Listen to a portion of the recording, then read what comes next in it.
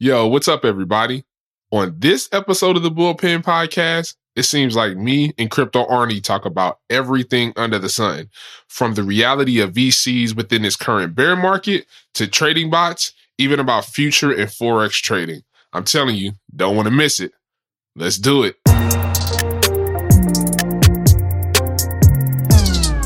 Oh, wait. One more thing before we get to the podcast. In this podcast, The Crypto Bully, any co-host and his guests do not give financial or investment advice and encourage you to do your own research on all topics mentioned. Do not invest into this market what you can't afford to lose. I bet I know what you're thinking. Is this really Morgan Freeman? Well, unfortunately not. But Lyndon thought it would be a good idea to use such a soothing voice for the legal mumbo-jumbo to smooth things over. Now, let's do it. Now entering the Bitcoin Podcast Network. Play ball!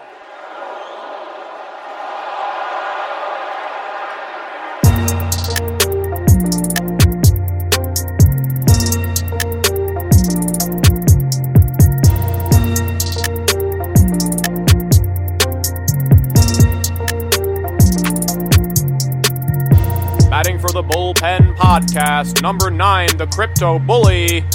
Wow! He makes it look so easy. And that ball has left the stadium.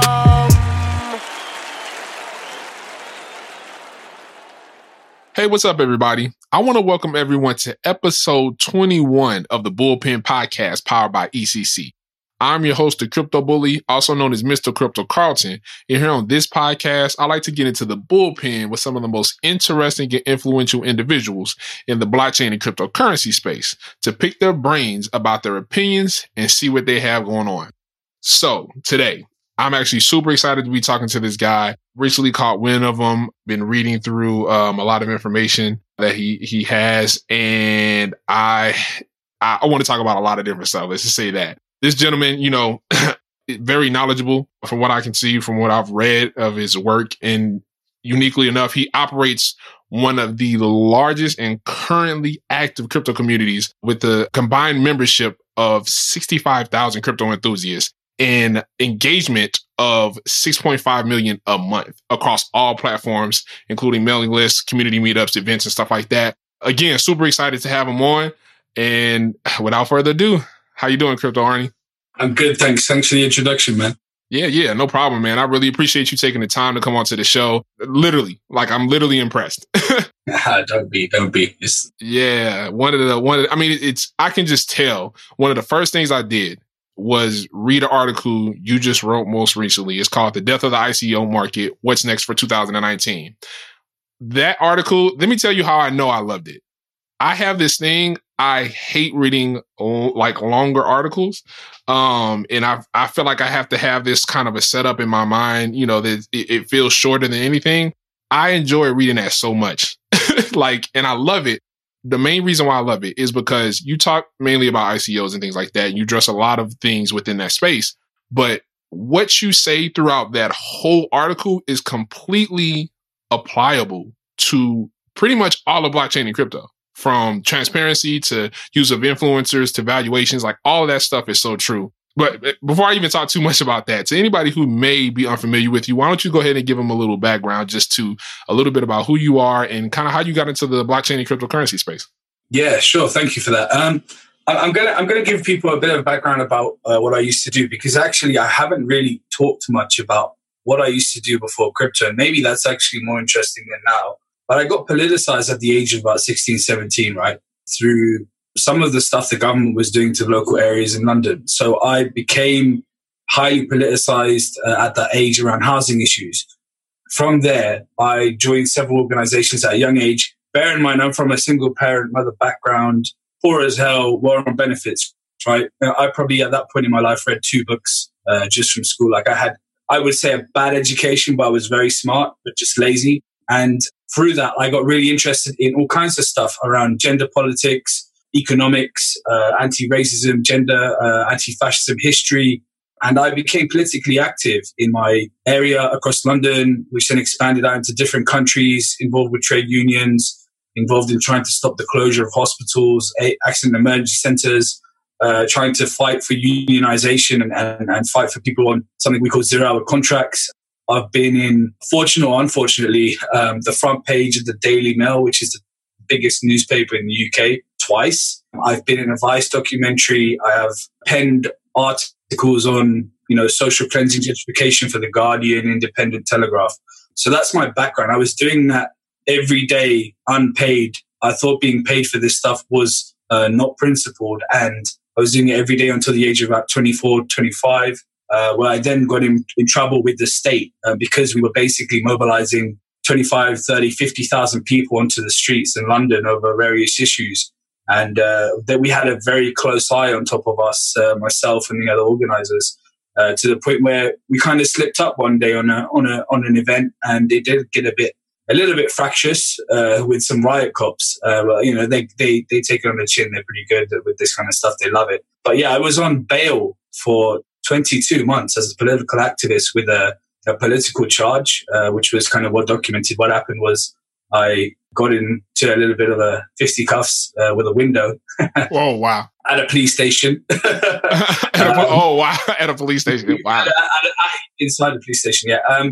So from there, really, I'd been in the political movement. I've been involved in the Arab Spring in Egypt, in the Middle East, in stuff happening across Europe with the radicalization of Europe. And I realized at that point I needed to take a break and let the new generation take over. And obviously, I was told specifically by the authorities if I continued, it would not end well for me. At that point, they had my personal mobile number. They would call me up regularly. So anyway, fast forward a year or so, I had to get a job. And I was like, okay, how do I find a job without basically getting rid of that creativity and that passion I have for being free as a human being, right? And ironically, turned to trading the stock market and taught myself how to trade the stock market over about 9-month period to where I was actually, we say green, which is at least above a 60% accuracy on trades. I employed a strategy called momentum trading.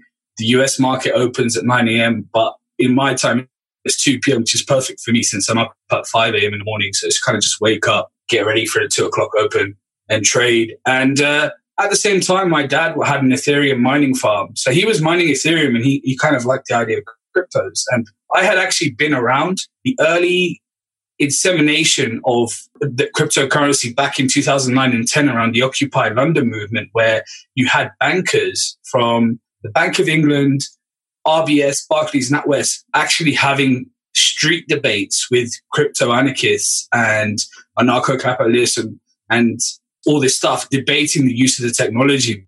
But because of this financial speculation element to it, I kind of just pushed to the side and said, look, this isn't going to be something that's going to proliferate and liberate the lives of ordinary working people in this country or anywhere, because it's going to be a financial speculative tool. But I always thought in the back of my mind, actually, the blockchain is really interesting because you could essentially reorganize society and distribute resources or the means of resources and that kind of thing through blockchain. And there's probably been about one paper I've ever seen from an Italian syndicalist university way back, which has been removed from all the journals, about using the blockchain for actual society, like no financial speculation, no profit, nothing, just actually using it for a real purpose. And that's, I think, the kernel of why I'm interested in crypto is actually after all this financial speculation, this is really what the tech should be used for. And this is the next level thing. This is something that poses a significant risk to the current economic system we live in. But in the meantime, I got involved in crypto. We're doing analysis for ICOs, which would then in turn send the research we did to hedge funds or VCs, ironically. And then because they used to give us allocation in these projects, we used to basically get our friends in. That turned into a bigger syndicates now, over several thousand members. And we started branching out to connect to crypto VCs, funds, even institutional funds, family offices, the biggest companies in the space, banks, market makers, whatever you name it. There's a kind of top layer to this game. And they all know each other. So that's where we're at today. Obviously, we're in a bear market. Wow. that was definitely an interesting backstory, and that makes a lot of sense. Man, that's awesome. That really is amazing. To come from all of that single parent household to see where you're at now, and I can see definitely like you have a passion for this that extends further than the money. For me, it's evident in your writing. It's evident in your Telegram group. Like it's there. And that's what I love about what I do with these podcasts, right? Is finding those people, having conversations with those people. And I couldn't agree with you more. You know, it's the blockchain, the technology behind this is completely life-changing and altering and can change a lot of things. Let me be the first to say on this podcast, at least, thank you. I super appreciate putting in the time that you do, the effort that you do to keep people informed, inform people correctly. Cause, there's a lot of news out here. There's a lot of craziness out here on crypto Twitter and all over the place, and to run into those people who, really care and really try to push out quality content. It's sad to say, but it seems almost kind of hard to find. It is hard to find. Yeah. Yeah. So, genuinely, thank you. I really appreciate it, man. And no worries. Again, going back, just looking at the article that you wrote, you hit on so many things that are so important to both the ICO world. You talk a lot about VCs. Again, you talk about transparency, influencers, valuations, things like that. It's so many things that I feel like it really takes for a person to really understand and move, quote unquote, safely within the cryptocurrency and blockchain world and things like that. But just going a little bit more into that, right? ICOs, obviously, I feel like that's the thing that a lot of people are talking about. They're like, okay, we had the huge ICO run, 2017 and things like that. And it seemed like people were hitting numbers, and you talk about valuations too. People were hitting numbers that were just insane. Like it was crazy. And you talked about a lot of that in the article as well. But like, how do you feel about the current state of ICOs? Like, what do you think? Do you think it's like null and void now? This thing needs to be reevaluated? Is STO going to be that next thing that, investors and look for just for that, the safety, or, how do you feel about it all? I wrote the article because those kind of 4 points that I talk about were at the forefront of my mind. Like we've been through the last 2 months of just holding on to our seats with the listing of a couple of high-profile projects, which, to be fair, in the bull run or bull market, would have done extremely well. Like the development companies behind them, the partnerships they have, generating revenue or not generating revenue, like they have all the hallmarks of a great project. Yet, because of the market, they have performed terribly and investors have lost money. And I think that it was important to say it because there's still a bunch of people who, know what they're doing, right? They're very well experienced. They have capital, but for some reason, they still have this urge to try and get into these high demand projects with, I don't even want to say famous influencers, but like great A-star teams, companies behind it. Some of the companies had Series A rounds already with real companies like Samsung or Hyundai behind them. And it just needs to be said that, we even did an interview one project, I won't name, but they put in a mechanism which penalized you if you sold on the first day of listing, right? Up to 65% the smart contract would burn those tokens as a fee, basically. And it was some kind of anti-VC dumping mechanism. And yet, even then, and the hard cap was like single-digit million, right? It still did not go up on the exchange. And I think that is just the epitome of the state of the market. There is no buying pressure. There is no legitimate buying pressure anywhere near sizable to counteract the amount of investors getting in these projects and thinking that they might have a 1.2x or a 1.5x return on the exchange. So in summary, I think that ICOs won't be dead forever, and there will always be a use for a utility. But the use behind a utility is not going to be valued in the tens of millions anymore. And I really think that the 10 million figure I put in the article is at the extremely high end.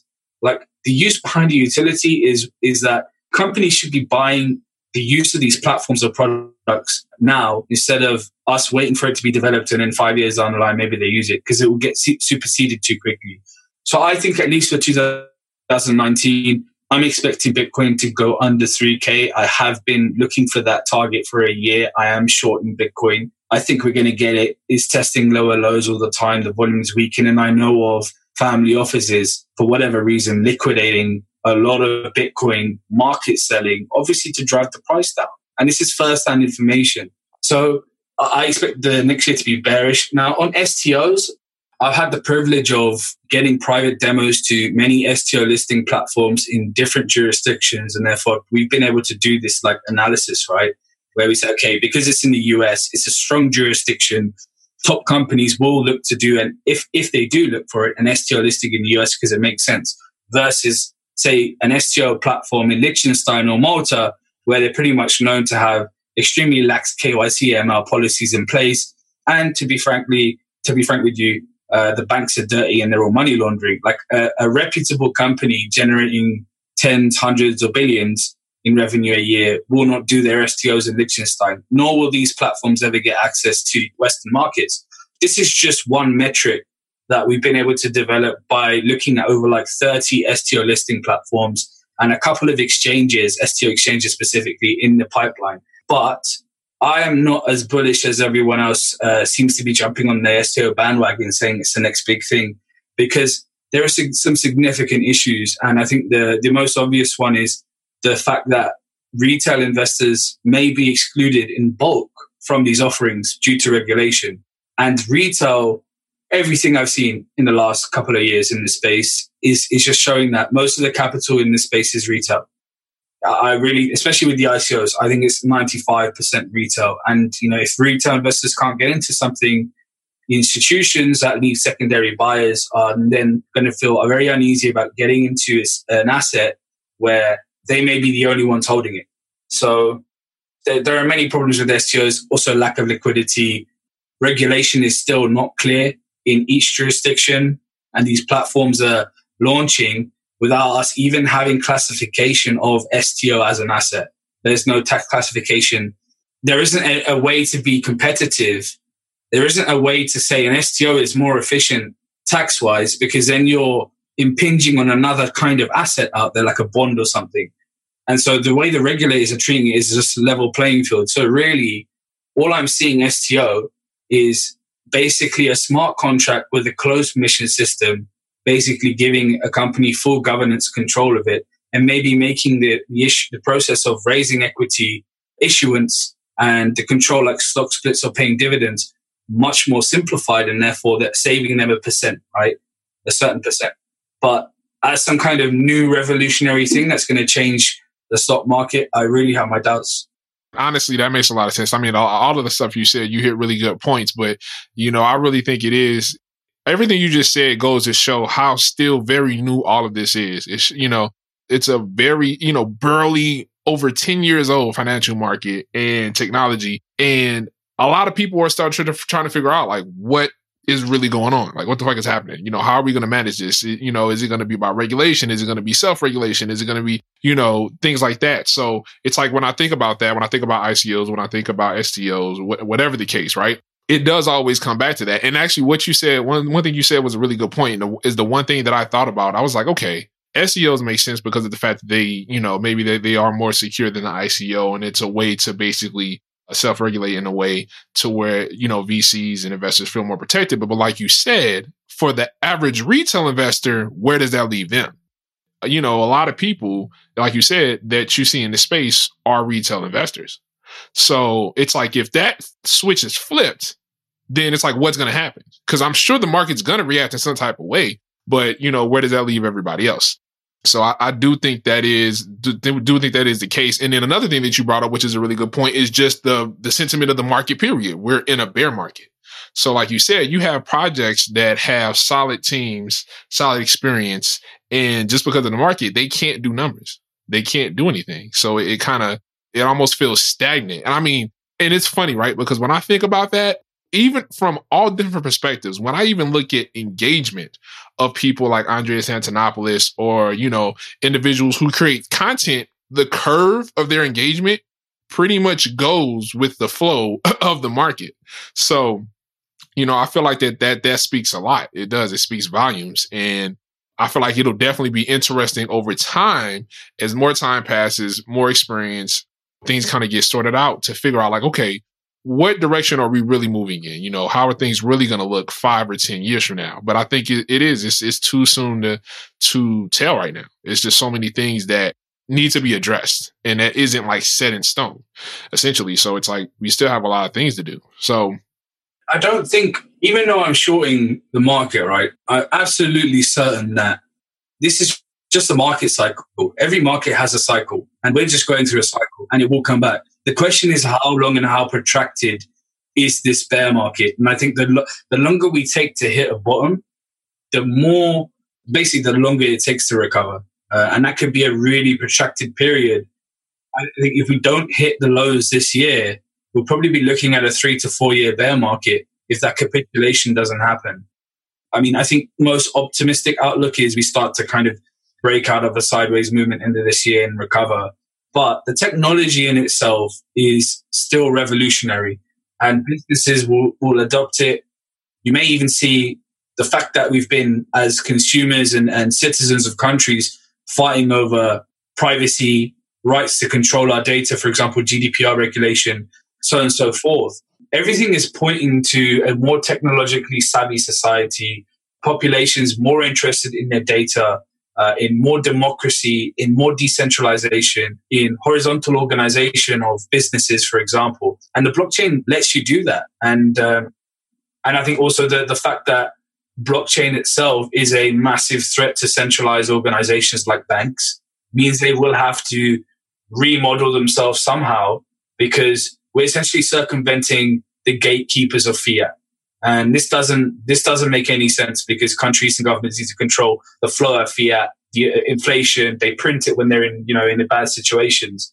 And, if less people start using fiat and more people start using digital currencies, they will have to adopt into it. The question is, do they adopt something we use like Bitcoin or ETH or whatever, or something else? Or do they just use the technology and turn all fiat into some kind of blockchain currency? And I always tell people who are evangelists, because I have a political background, if you want society to adopt crypto in the sense we understand it, you'll have to fight for it, because the government at every single point will try to co-opt technology and repurpose it towards what they've just been doing anyway. So it's not inherent that crypto or blockchain will take over whatever industry or the way society accounts units of value. I agree. Yeah, I think it is. It's like a war almost. Yeah, it's like, you do have to fight for it. I don't think it's something that's like, oh, okay, crypto's here, blockchain's here, and government's like, all right, let's just let this happen. Yeah, probably not going to happen like that. So history doesn't warrant that, and I just have a feeling that it's not going to happen. So it is something you have to fight for, and it's something you have to, and that's the thing. Another thing is the people who need to be properly educated about everything too, which obviously, there's a lot of noise that happens. A lot more noise happens probably during bull markets. But, again, to get people to know enough to properly be able to evaluate something that's in front of them, I feel like that's important. And that's why, like I was saying, that's why I thank you so much, because when we have individuals like you who are not just pushing random information and gossip and things like that, like that article, literally, and I this is what I thought when I read that article. I've always been a business savvy person. I've always had an interest in business and investing. I have a background in investing futures and things like that, right? But when I read through that and the amount of info I was learning about VCs in the crypto space, that completely opened up an area of interest that necessarily it's not like it wasn't in my mind, but it pushed it to the forefront. And it really made me interested in learning more about that. And that's what I love about people like you and what you do, is that I feel like you're the one that's fighting for it. You're the one that's saying like, yo, like, read this, check this out. This is something that's real. This is something that's happening right now. And where might we be headed because of this? So, it's so much stuff going on right now, and so many things going on with the climate, with the bear market we're in. Again, I agree with you when it comes to the price. I feel like I've been doing literally the same thing. I have literally been waiting for Bitcoin to go sub 3K. I have literally just waiting for that moment. People ask me that all the time, right? A lot of people, I get comments all the time. Oh, everybody's sad, and the bear market and things are down. And it's just like, I'm like, I feel the same way. I feel like this is a market cycle. So it's like, it's crazy. I don't understand how people, think that stuff is just going to go up forever. If Bitcoin would have kept soaring past 20K the way it got there, I would have been extremely worried. I was getting nervous. I was nervous at 20K. or when we got close to it. I was just like, man, I'm like, okay. When we got past 10K is when I got nervous. And then everything after that was just kind of like, all right, what the hell is about to happen? So, you know, I think it's a lot, definitely a lot that people need to learn, a lot that people need to learn. Again, so much stuff going on. And actually, you know, it's something else that I just thought about, it just popped into my head that I want to ask you, right? The market right now, we have a bear market, of course, right? The ICO market is seeming to calm down, right? You have projects that seem to have, you know, liquidity problems as far as, you know, if they raise money during ICOs, maybe they didn't liquidate correctly, or like you said, you talked specifically about this actually in your article. You were talking about how ICOs have a lack of management when it comes to those, you know, treasury management and things like that, to know how to properly deal with those funds that are raised so that they continue to move forward in a market like such. My question to you is, one, do you see that changing based on your firsthand experience? Do you feel like projects get that or understand that? And then secondly, does this open up a door of opportunity for projects that are maybe more community-based and don't rely on funds in order to create their technology and to push out their product or service? I mean, I think from everything I've seen, the reason why projects don't take portfolio management out is because they're arrogant. And there's no other kind of point to pin, really. It's the fact that they often feel, and it's often the CEOs or CFOs, feel that they're smart enough to manage the funds as they go. And obviously, it's all good, well and good, obviously doing that on the way up, right? But if you raise funds in a specific period of time and the value of that asset drops 50%, well, you've just lost 50% of the fiat value of your raise. And obviously, these people aren't traders. So what do they go and do? They hope and pray this asset recovers. Say, for example, like from ETH around $600, right? It's 300. They're holding on and praying to dear God that this recovers. And they're trying to like maybe not spend as much money as possible, because if they have to liquidate this stuff into fiat, and they're liquidating ETH at the lowest price possible, so therefore they're crystallizing a loss. And then what happens is it breaks $100 and they capitulate, is the ultimate, the summary of it. They capitulate at the bottom and they market sell for probably 20% of the value it was at their raise. And obviously this is an extreme example because we've just hit kind of lows recently in the last few months. And I think it's a kind of, it's just arrogance, because, you know, CEOs are aware of these services that they can employ, right? Professional portfolio management. But because of the price of it, they don't feel they want to pay that price. It's the same thing, right? It's exactly the same as a company that doesn't want to pay a top smart contract auditing company to make sure there are no bugs and vulnerabilities in their smart contract. Right, because they just feel like it's a cost, and you know they don't really want to pay 50K to 100K. 100K is like the top range for one of the best in class companies for our audit. Right, they feel like they can get on without it. And then what happens? Like Spank Chain the other day, you know, half a year ago, got hacked. Right, and I think they lost like 50K. But if they had just taken out an audit, like one of the mid-level auditors, it would have cost them less in the fiat they lost or the value they lost, plus reputational damage. And that's just like, it's just about being smart and understanding you need to take out all these backstops. So in the event that the worst case does happen, you're kind of covered because you spent the money on it. But yeah, I mean, projects are liquidating at the bottom, and it's pretty bad because it means that they no longer have that kind of 1 to 5 year runway they kind of planned for. And they've now got a like 1 to 1.5/2 year runway, which isn't really great, because it means you'll need to force the company somehow to generate revenue by end of year one, start to generate it. And for most of these blockchain startups, that's pretty much impossible because a lot of them are white papers. And that's very true. I can only imagine how many ICOs got caught in that crossfire, raised a crazy amount of funds, and then they hit with this bear market. And you, again, made another good point, arrogance. I've seen that firsthand myself. And it's just like, for me, the way I naturally operate is I'm thinking like, okay, especially if I have a large lump sum of money, if I don't know something, I am not, one, going to have the arrogance to be like, oh, I don't need any help. Secondly, I'm not cutting any corners. So the first thing I would think raising that much money is that we need to get the appropriate person in here in order to handle this, to ensure that there is longevity within this project. And if something happens or goes wrong, and we fail, it's not due to poor money management. Cause that's, to me, that's crazy. Like at one point in time to think like, oh, okay, we raised $30 million worth of Bitcoin. And now it's like, all right, so 60% of that is gone. What are we going to do? And then you see, I mean, we've already seen certain projects, what was it? Ethereum Classic, to where they were just like, hey, so we got to go. They tried to raise money, but they couldn't secure enough. Yeah. And they couldn't. And it's sad to see that go. But I think that if that's not a great lesson to learn from, watching other people go through it, even that, literally pulling from a quote directly out of your article, you said, as long as there is no change in culture, there will be no progression made. Period.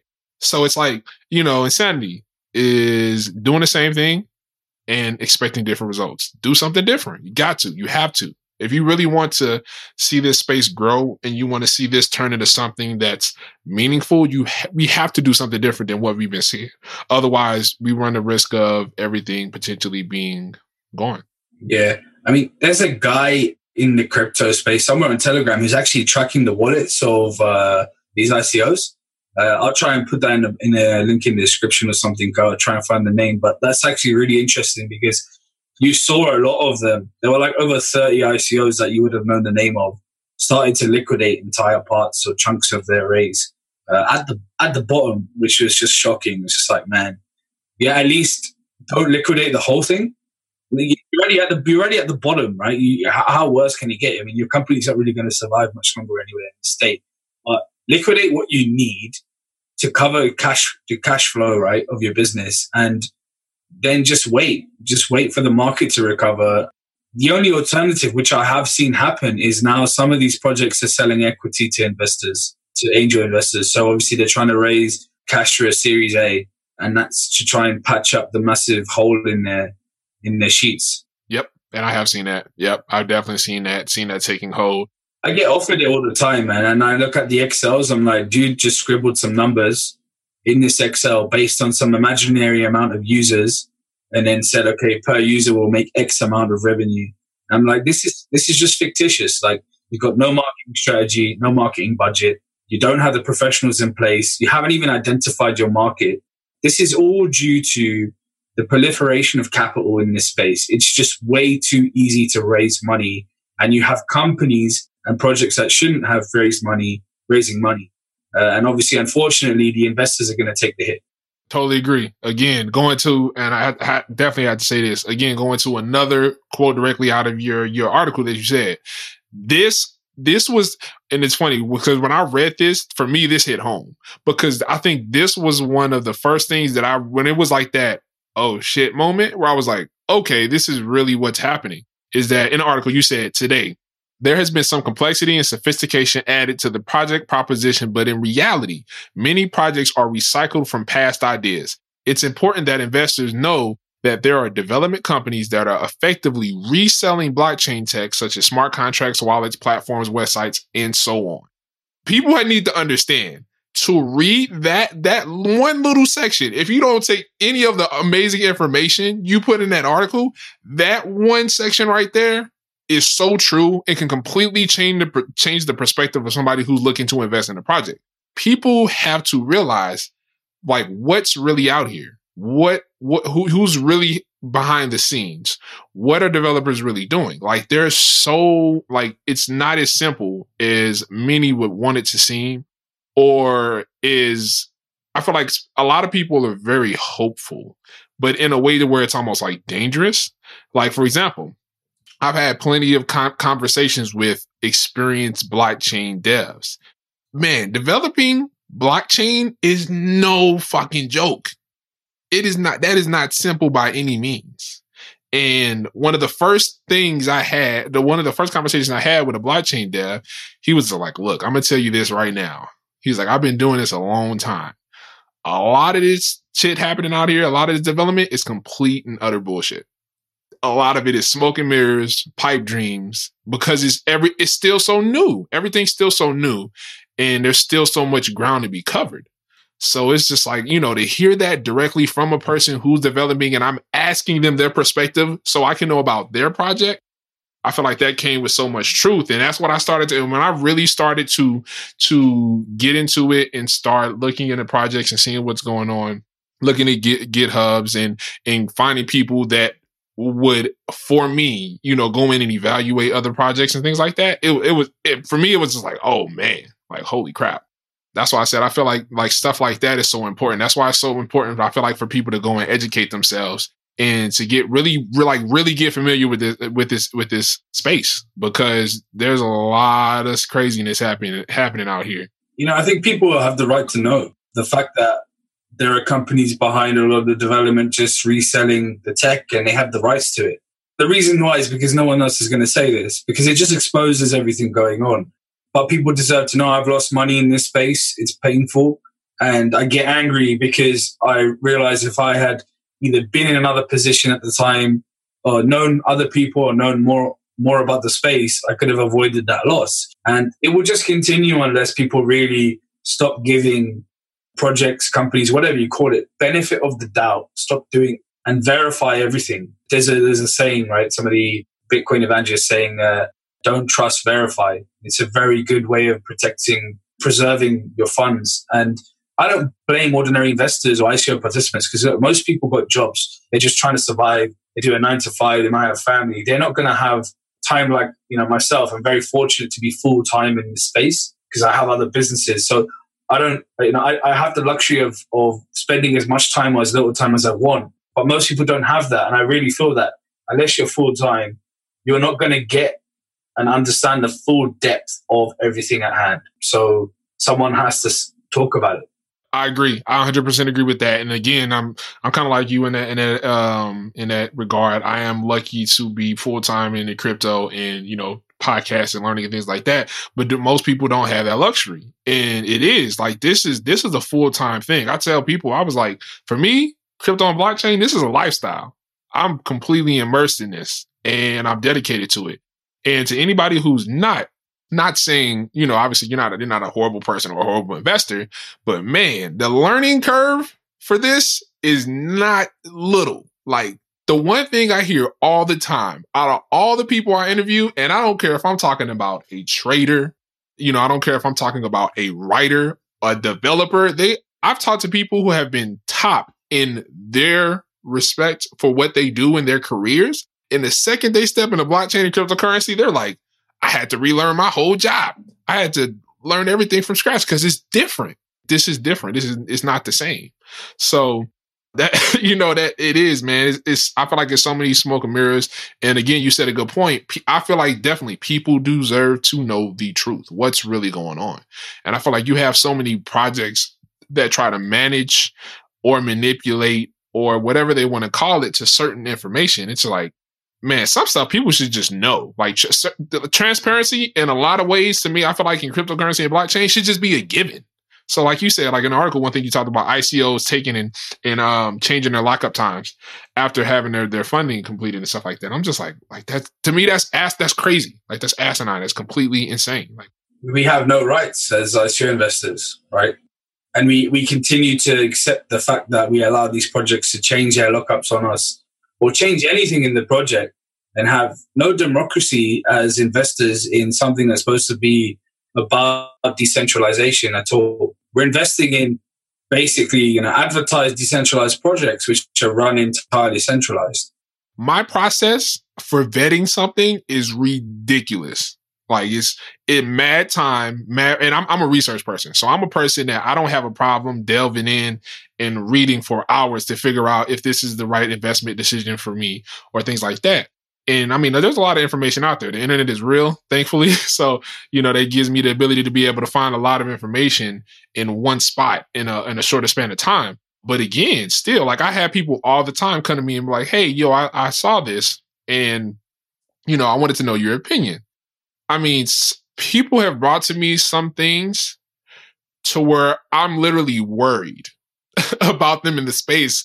Cause literally from without even Googling a single thing. That 10-second glance, you're like, holy, this is a massive scam. Like, how can you not see it's a scam? Right? Exactly. Like if your white paper looks like a PowerPoint presentation that was done by someone in high school. Yeah. You know? For real. There's a bunch of that. Yeah. I'm like, whoa, like what's the sourcing looks like it's from like a first year university student, like bracket 1-7 bracket, and then at the end of the document all the references there. I'm like, that's not a proper way to source. Exactly. And obviously they haven't done a dissertation before, so they haven't been corrected on that. It's just very telling. It's been written by kids. Man, like that stuff like that, that's what I pay attention to.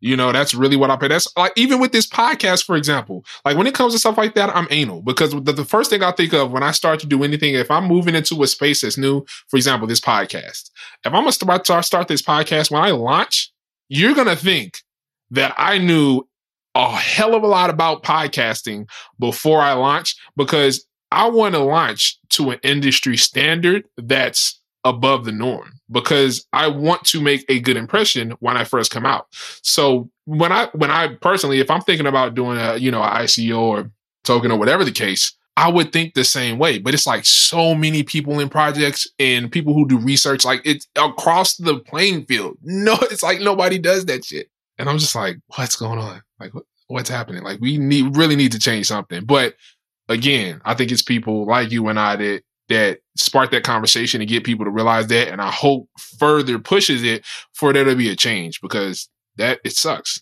I know I don't want to see anybody lose their money, no matter what the case is. But things do have to change. People have to do stuff differently. This problem isn't going to go away. It's not always easy, though, because even though you come across those blatant examples of really bad projects, they might not be scams. It could just be a couple guys, girls maybe, young ones, trying to raise capital for some idea, right? But you do get projects that are still really terrible, just as bad, but they've paid for the services to have their deck made nicely, a website printed out nicely, nice design animations, everything.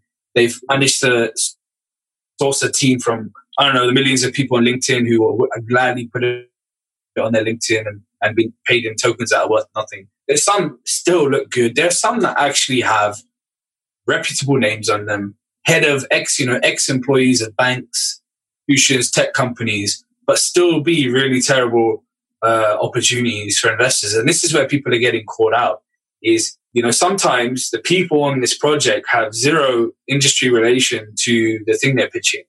And you can just tell it's basically just people, friends of friends asking around to just say, hey, can you be on this project? We'll give you some tokens plus like some paid reimbursement, like or 50 grand once you've raised money.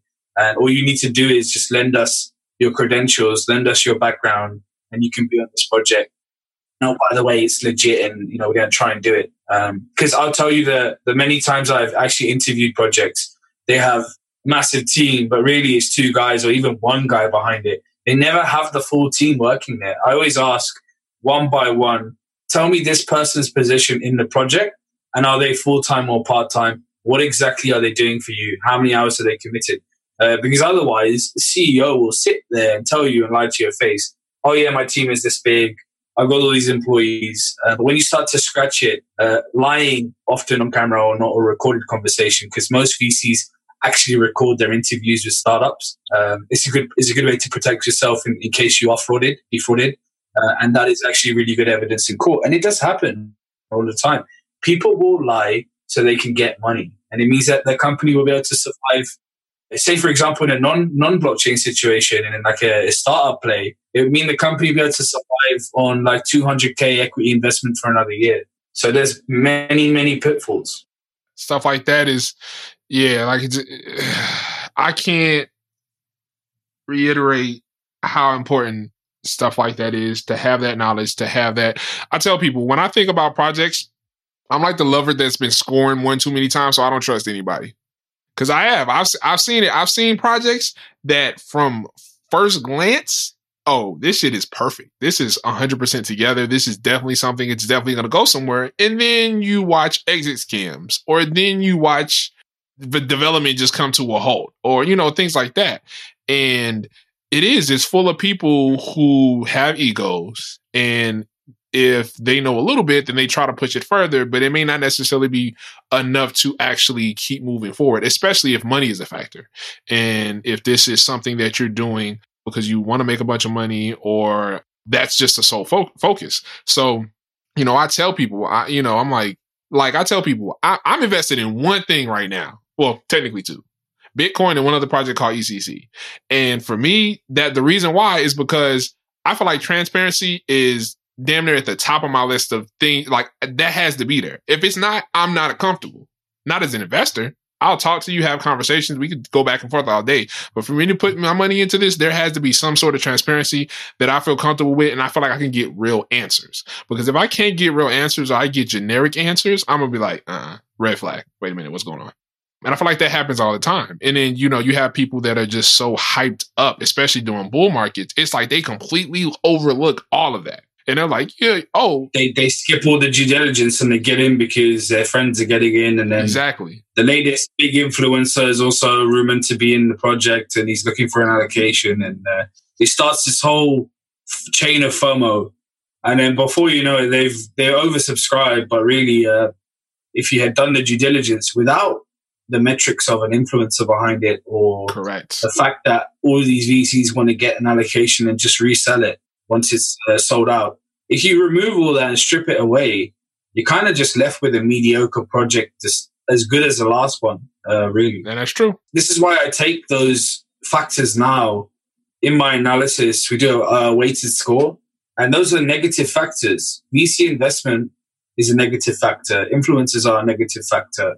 And I think it best suits this bear market condition. It saves us, and it means we preserve capital. Yeah, I agree. I absolutely agree. I feel like there's kind of like a natural purge that's going to take place because it is bear market we're in. And honestly, I've been looking forward to it since that crazy run we had in 2017 where summertime, it went fucking nuts and projects started popping up out of nowhere and ICO started doing insane numbers. I was just like, man, when we go into this bear market, a lot of this shit is about to spontaneously disappear. And you just know it. You like, there's no way. Like, and like you said, like you see these projects that repackage the exact same shit, call it something different and say, oh, well, we're going to tweak this and do that. And then the first thing I think is, I'm like, what if this is a guy sitting in his garage telling us just right just now, and he has no fucking idea what he's doing? That's what I worry about when I think about projects to invest in. That's why I'm like, if I can't talk to a lead developer and have a conversation and set him up with somebody else that I know that I trust to have a conversation to know that he actually knows what the fuck he's talking about, I'm good. Yeah. So, yeah, man. One of the things that stick in my mind is something I really like. Another guy in the space. He's a really good influencer, not in a funny way, by the way. Like I listen to this guy's videos all the time. Crypto Omar, Crypto O. Like, this guy is super humble. He's always looking out for his community. And something when I first got into the space, like back in 2017, something like that, he said something really peculiar. He said, well, by the way, all the ICOs that were like in 2016, like out of the 1,000 there was, or however many hundred, there were like 4 that managed to survive into like the top 100 or top 200 market cap out of all of the ones in 2016. And then you look back to the year previous, and again, the same thing, and the same thing. So, like, if we look at 2017, how many projects will be around now? Many have disappeared, many have inactive telegrams. Once we come out of the bear market, it's going to be really interesting to see how many companies are still there, and what do our ICO tokens mean? Yeah, no joke. I agree 100%. Yeah, I agree 100% with that. It is. I'm like, once this smoke clears, and everybody's able to look around and see who's left, it's going to be a lot of bodies on the ground. A lot of bodies. It's going to be a lot of bodies of projects, influencers. Yeah. I feel like the guys are in my group, I've got a couple of like old school, I call OG investors, right? Like 2010 to 2014. And they did make substantial amounts of capital. They're retired now from buying ETH when it was like single digit. And they seem to be really chill about what's going on because they've seen it. They made investments in 2014 that died the next year. So the fact that another run has come, they continue to employ strategies like flipping, investing in projects, and long-term, short-term. But they're a lot more relaxed about it, I think, because they've managed their capital better and they have realistic expectations that, yes, there are crazy gains to be made, but you can also be wiped out in an instant. They have learned, and they were kind of, all the guys I know from 2014 were kind of like sitting on cool pile of information, knowledge, just chilling, making investments and minding their own business. And they did well from it, I think. They knew when to get out. Exactly. And that's the thing. Yeah, that's the thing. Knowing when to get out. And that's the thing is, they don't call it a herd for nothing. And a lot of the herd is doing the wrong thing. So you have people that are trading and making investment decisions not based on due diligence, not based on knowledge, not based on technical analysis, not based on anything. Literally based on damn near purely emotions and tweet from a really good friend. So it's just like, at the end of the day, you have to have realistic expectations. Like, I can't tell you how many times I've seen people lose all or close to all of their money, and then they're mad at the project, and in the point to where it's obvious, without even doing deep due diligence, it's obvious that the risk is it's crazy. Like, why would you throw thousands of dollars into that? So it's just like, and I feel like now, like, if you're really paying attention, this has happened so many times. There's been multiple cycles like this with crypto. So this isn't like new. It may be new to people who are just getting in, but this has happened. So a lot of data is already there that you can research to find to say like, okay, because that's literally what I did. I've known about cryptocurrency since probably like early 2012, 2013, right? But I didn't actually get into it seriously because I was occupied with other stuff and at the time until early 2017. And that's literally how I learned exactly how to deal with this market, was through looking at past behavior and talking to individuals and like you say, the OGs, people who's been in this for a while and been through these market cycles. Man, it's just no joke. And that's why I'm so relaxed, because people are like, yo, how are you so calm right now? Easy. Google. That's why I'm calm. Like, I've done my due diligence, so I don't have a reason to freak out, and I'm not just sitting out here emotionally. I actually have a strategy. If you don't have a strategy, so do you trade? Yeah, I trade. Yep, and I'm more long term. So what I do is I like to go back and forth between crypto and the traditional market. So I'll mess around with futures is mainly my thing, my specialty, but I like messing around with forex a little bit too. So physically delivered futures or cash settled?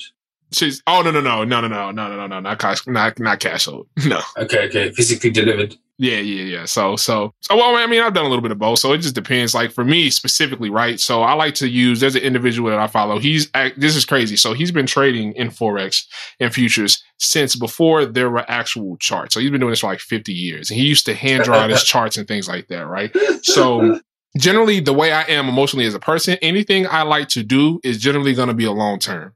So I like to hold anything that I get for at least a year, generally speaking. So that's the approach I've taken in crypto. Now, what I've gotten into more doing now recently, especially because I have the time now, I just stopped working like a couple of months ago. So, I'll trade futures, and I'll usually do, I do my the currencies and stuff like that. So I'll trade that, and that's extremely short term, but I'll use those profits as a way to basically build up during this bear market in anticipation of hopefully Bitcoin going below 3K, which I hope it will, and then kind of restacking and then waiting to kind of see where the market goes. It's almost disheartening. I mean, I see what you're doing here with the strategy. You're making obviously profit from the first thing and then setting up your portfolio ahead of a potential bull run.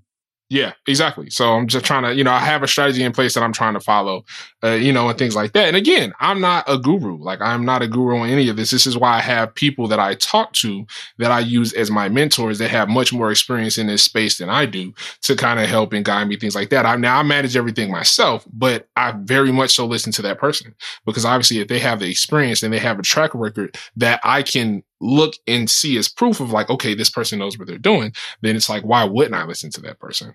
Do you have any favorite traders in crypto? In crypto? Now, you should say a funny thing, right? I don't necessarily have, well, I guess you can't call them traders. I think of them, when I think about it, I think of just strictly technical analysis, but they do trade. Oh, they give technical analysis guys giving signals and just analysis? Well, they generally trade. The ones that, at least the main ones that I follow, trade. But I just, in my mind, when you said that, I thought like, wait, huh? They're like, yeah, they do trade. But I look at them just as technical analysts rather than traders. Well, the thing is, it's ironic because sometimes running those channels is full time and you never have time to trade.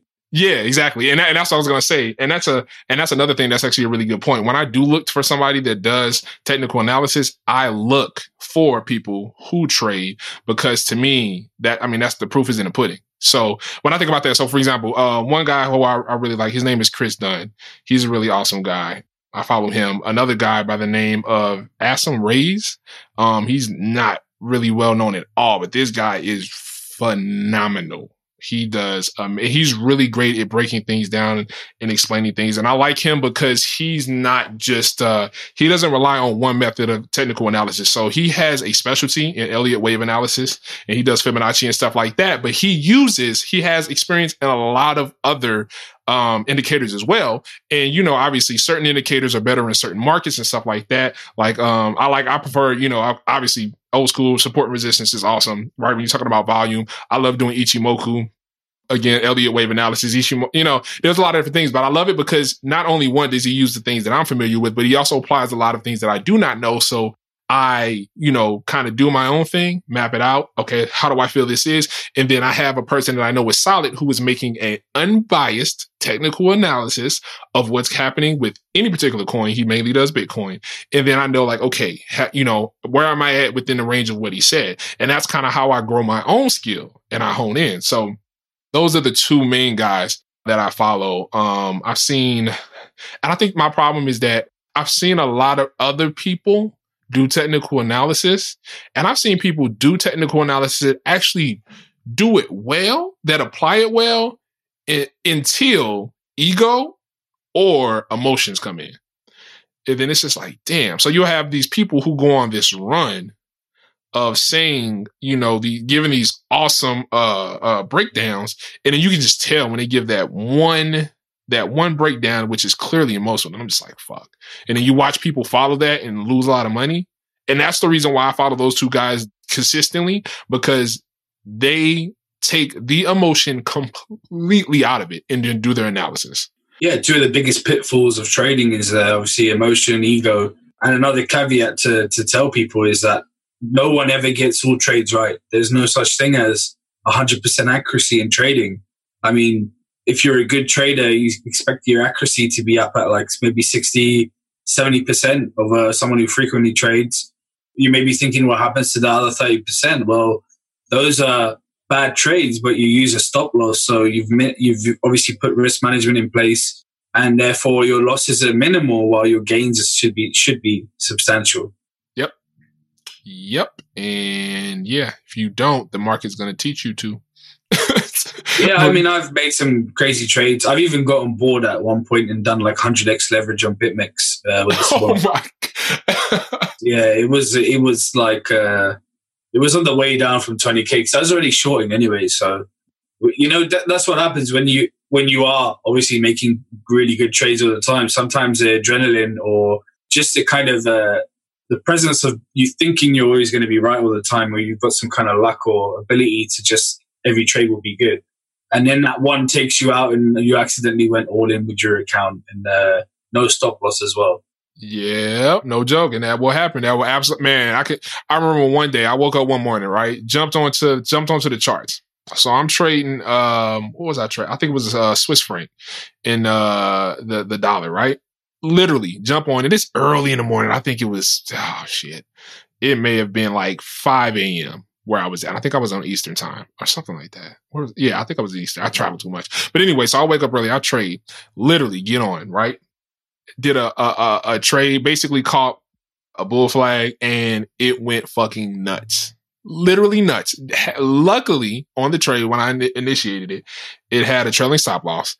Literally made 4 figures. I think I made like $7,000 or $8,000 literally in like 2 minutes.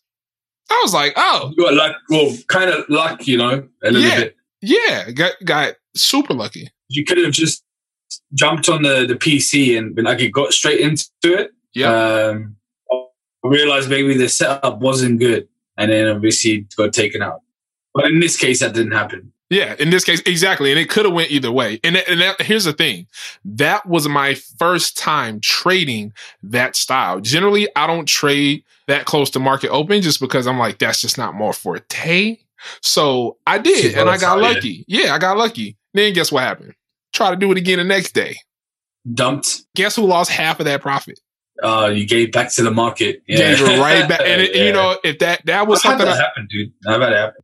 Yeah, really, if you hate that feeling, it only has to happen one time. For me, it was after that. I was like, I literally didn't touch my laptop for like a week. I was like, that was the dumbest shit I've ever done. I was more careful when I first started trading, and I did all of that, made all of that progress to get to that point and completely, because it's like that was like a high. I was like, oh my God. I've had 5-digit wipeouts in US stock market before. I know frustration. I know how bad it can get when you're on a run and you just push it one time too many and you don't use any of your principles or your rules.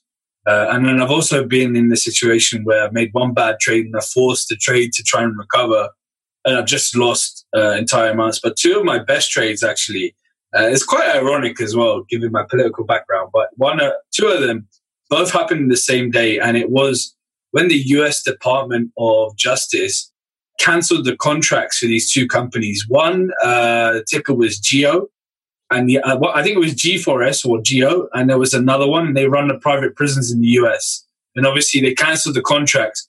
And this popped up on a tool we use called Benzinga, where we get like instant news before it comes out. It's a premium service. It's really expensive. And it also popped up on our trade ideas scanner, is an intra-second scanner on the stock market where you set custom parameters.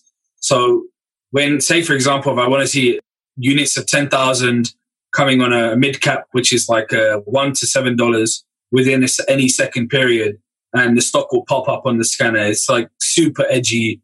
You can't trade without this stuff. Basically, subscriptions are really pricey. And we shorted Geo from $35 down to, I think, like $13. And there was another company which did about the same move with leverage. And everyone in this trading group called Warrior Trading, I was in, like raked it in big time. Wow. Big time. That was one of the best trading days I've ever had, because we basically just had the information, as soon as it came out publicly. Also, the fact that these two companies were doing really corrupt stuff in the prison industry in the US, basically like lack of human rights, siphoning money, all kinds of stuff. So they lost the contracts. Wow. Yeah, that was an interesting time. A lot of great trading stories out there. That's for sure, man. Wow. Yeah, that's wow. To watch. I don't think there's I haven't seen a whole group of individuals have such a success at the same time. I know that must have been dope to see everybody probably in there. Like that was probably like a scene out of Wolf on Wall Street. Everybody's like, yeah. The guy's name who leads the group is called Ross, and he live trades. So obviously you're in a chat room with like 2,000 people. It's all paid memberships and all the traders are pretty decent. And Ross is going through tickers that pop up on this screen and we're going through ours. And then this has popped up on his Benzinga and we can see it. So then we're all looking at it. And I'm like, I'm in this because this just said basically it's a no-brainer. And the entire group is shorting. You've got like 2,000 investors in this one group. So traders in this one group. But I've also had trades that went bad. Like, we're going through Brexit here, right? Yeah. Oh my gosh. I've been hearing about that nonstop. No, it's all right. So funny story before you even say that. So, there's a group of people that I talk to, right? And they all run off of a trading bot. So all of a sudden I wake up one day and everybody's like, yo, what the fuck is going on with this trading pair? Why is it everything going all nuts? Was it USD GBP? Yep, USD GBP. That was going to be my story. Yep, yeah. And everybody's like, yo, what the my account sliced in half. I'm losing money. What the fuck is going on? And the guy, the main developer, he hops in, he's like, yeah, so about that. And he starts talking about Brexit. I was just like, oh, damn, yeah. Well, you got to be aware of political news when you trade. Yep, yeah, you do. Especially if you're trading currencies. Like, that's all literally like economic news. You need to be tied into that stuff really well. Yep, and that's what I tell people. I actually lost money on a USD GBP trade a year and a half, 2 years ago, or a year and a half ago, I guess. And I was shorting the pound. But for some reason, that doesn't make any logical sense because the news was bad. It went up like by 10 cents and I got liquidated. And I was like, I knew what, I don't think it's insider trading, but I knew kind of like how the political decision was going to pan out as like an announcement. So I used to work with a lot of the current former MPs in the Labour Party around some of the stuff we used to do. Like, I'm very well connected to those guys. And I just not know how Brexit is going and direction it's going. So I said, okay, this is bad news for business. So I short and the pound jumps. I'm just like, it's crazy. And it jumped just because we confirmed that we're going to leave, just because of the confirmation. The fact that there wasn't certainty about Brexit in terms of are we or are we not going to have a referendum or are we leaving, that confirmation made the pound jump 10 pence. And I was like, I thought the confirmation would have been bearish, but it wasn't. So that was a really strange one for me. Definitely interesting. See, and actually thinking about that too, when I think about that, even I think about this from a crypto perspective. One thing I see popping up a lot more. Now, of course, it was like running rampant during 2017, right? Is that these, you have these Telegram groups, Facebook groups, whatever, that have individuals in there that are trading, that are giving signals, things like that. You have bots that are trading and things like that. Now, of course, a lot of this shit died when this market went to shit because a lot of them weren't able to sustain. Or the traders that can only trade in a bear or in a bull market. And then it's like they don't know how to show. There's not enough volatility or volume for them. Yeah, exactly. So everything changes, right? But I'm actually starting to see that. It's weird. I'm kind of seeing that pick up a little bit more. But even more interesting, I'm starting to feel like I see a little bit more legitimate, like people who generally have an interest in this and are trying to help people and educate people and not just like steal their money. When I think about this in the future, right now, when you think about the New York Stock Exchange and things like that, you think about how heavily that's traded, institutional investors, and you think about bots and things like that. Do you feel like if cryptocurrency just keeps growing and keeps doing what it's doing as far as the trading aspect, do you feel like naturally it's just going to evolve into that space to where that's just going to happen? I would say that the more capital that comes in, obviously, the more stable the space is. So it's extremely hard to move a stock market. You need trillions, or you need a large amount of capital, and you're going to lose it in the process of doing that. It's going to cost you. So economically, it makes no sense unless like you are that crap rich and you one day decide you hate the capitalist economic system we live in and you want to do something crazy, right? Which is unlikely, highly unlikely. There are AIs and algorithms and scripts which are currently used in the stock market by many trading firms, banks, and so on and so forth. And in the equivalent, we have trading bots like Gunbot, a bunch of other small ones that are some around. I've never really messed around with them. I don't really trust them, but I've heard people do well. And actually, ironically, a lot of the kind of market makers in this space are using like Gunbot, like retail available tools, which is a little bit scary. But I heard you can do custom scripts on it or something. I've not looked into it, like custom analysis or strategies. But I think, if the market cap increases, the total market cap in these assets become more liquid, it should be very difficult to either manipulate the price or have extreme volatility, which is obviously maturation of the market. But until then, we'll just continue to see bots pushing up prices. They don't only just push up prices, but they draw patterns. I've known this for a while because we used to trade with our crypto trading group 2017, and we'd see whales before like the bull run. And what they used to do is like set up massive sell walls and like draw a ascending triangle or descending triangle, right? And just before it kind of looks like it's about to break out, and we start eating into that big sell wall, they remove the sell wall and then it pumps. They literally just price jumps, right? Because they've removed that sell wall now. And this is bot trading. So if you knew how to identify a bot on the order book, you could do extremely well because you knew that it was eventually the chart it was drawing was a bullish one. And if you kind of just traded your way up with the bot just underneath it, you'd do okay. Right. Yeah. Yep. And I definitely, that makes a lot of sense. And And yeah, that's a conversation I had a couple of times a while back as far as being able to identify bot movement when you're looking at books and when you're looking at exchanges and things like that. And it makes a huge ass difference because, when you get caught in the crossfire of a whale making a big ass fucking move and you lose a lot of money, it's a sucky feeling. It's a really sucking feeling. And the whales are trying to get it to pump so they can actually liquidate most of the tokens they have, right? So they make the appearance of some kind of massive volume or movement, but really, once it hits a certain price, they market sell and clear the entire buy side book. Yep, and it's just like that. It's gone. So, and then it looks like 2017 again. And I don't know if you've been following exchanges much, but it's pretty bad. Like across most exchanges, really apart from Binance, like they are barely liquid on a lot of coins. Like when I barely, I'm like you've got maybe a combination like 20 ETH total on each side. Yeah, it is. Yeah, and it's bad. And I think that really analysis hasn't been done on the state of exchanges in this last year. And I think it's a lot bad and a lot worse than we think. I know just today, Liqui announced that all users had to withdraw their funds, right? Because obviously they can't afford to run the exchange, which is probably meaning that they don't generate more than 30K USD a month, which is kind of like the cost of running an exchange, because they're all bought from the same developers. Alpha Point and Dragnet design the standard exchange you see, and then basically, if you say, for example, an ICO does an ICO for an exchange, they'll go to those two providers of crypto exchanges and then just buy custom integrations. So this is why I never invested in an exchange, because none of them are proprietary.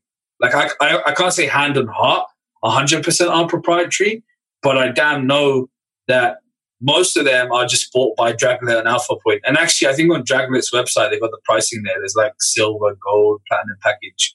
And these dudes are buying exchanges, highest cost 100K, but raising like 15 mil.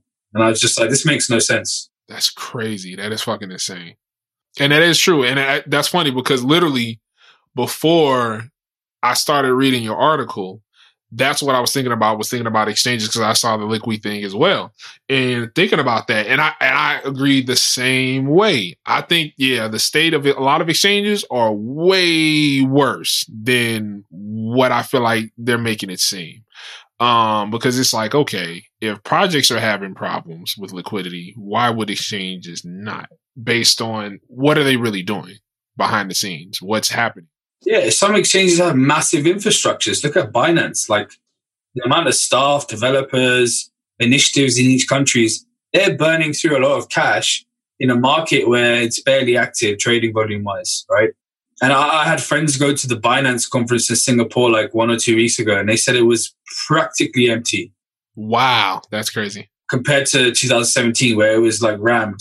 This one was empty, which just goes to show like the herd has been thinned a bit. But I mean, you've got dodgy stuff happening all the time, even with big name exchanges. I wouldn't say OKX and HitBTC are big, but they're known. And I don't know if you followed the amount of traders who have been manually liquidated and lost like hundreds of thousands of dollars because basically the exchange didn't have anyone else on the other side of a short to fill it. So all credit to BitMEX, the fact that they have supposedly this automated liquidation software. But I know that HitBTC liquidation is manual because they have an OTC desk that is frequently trying to sell and buy Bitcoin to try and manage the volumes, which is very scary. And obviously this is because we're in an environment where ICOs are not regulated. So I've been doing some work with a working group which responds to the Crypto Asset Task Force in the UK. Crypto Asset Task Force is Bank of England, FCA, HMRC, and a few, I think 1 or 2 other bodies. And they've now, as of last week, put out guidance, official guidance, essentially. And they've said that ICOs, as long as they're utilities, in a nutshell, are not regulated products, but obviously STOs are, which means that the ICO space will continue to exist, at least in the UK, and that this will be unregulated products as long as maybe the FCA sees that it remains a relatively small size of market compared to the UK market and globally. They probably won't put down stringent requirements, but it still begs the point that you need to be regulated firm to be an exchange to take or hold assets or all this kind of stuff. And obviously that stuff will start to be enforced over the next year. They've also put the tax guidance out, which is just as bad as the US. It's crypto to crypto based taxable activity. And obviously the major dilemma facing a lot of people is that, say you made profit back in December and you maybe cashed it into BTC or ETH, you're paying tax on the value of the gain at that time, on the profit made at that point. And if you held those two assets and seen how much they've depreciated since then, and maybe now you don't have the capital to pay that tax bill, what are you going to do? Because that's huge. That's a big issue. I think, and they have alluded to the point where you can write off the losses essentially. But I don't think that's that clear in the US. It's a bit clearer here in the UK. Yeah, and you're right. And one of the things I actually had to talk with a really good friend of mine the other day, and he was talking about, getting ready to prepare his taxes for, the last year in crypto, which he didn't do much trading, so it wasn't much. But one of the things that he was talking about, he was like, and I agree, I was just like, man, like you imagine the people who were making all these trades throughout, 2018, and now they don't have the money from those same trades they made in order to pay the taxes on them. Like that fucking sucks. We tried to argue that they should not apply these rules retrospectively. Yes. We have a banking cartel in the UK and probably in the US where if you withdraw any crypto-related fiat, say for example, I use Coinbase to withdraw to my bank account, there's a relatively high percentage, if I pass a certain watermark, that my account will be closed down, because banking policy in the UK and pretty much almost globally is that they do not allow crypto because of the money laundering risk associated to the asset, which is a credible risk. And therefore, the bank can be fined. Blockchain is a new technology. They don't really have a bulletproof tech. Even with like companies like Chainalysis, CoinFirm, and Elliptic, it's very easy to wash money in crypto. So while the tech is still being built out, there aren't any like absolute guarantees out there that can enable a bank to make sure that they limit their ML risk and exposure.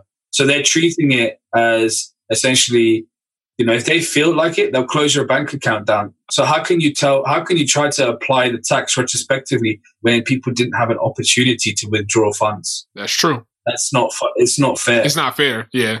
I know people personally who've had their bank accounts closed down. It's made their lives misery because they found it difficult to open new ones and couldn't pay their bills. But I mean, new asset, new technology, lots of risks. So it comes with the territory. Yeah, it does. I agree. Yeah, a lot of stuff centered around it because it is kind of weird to me. It just doesn't make sense, and I really hope over time that things, especially the tax aspect, like I think that's just ridiculous. Like, first of all, could you imagine somebody who's day trading or even swing trading, somebody who's day trading crypto and having to worry about that? Like that's another reason why I'm long term in crypto, because I'm good.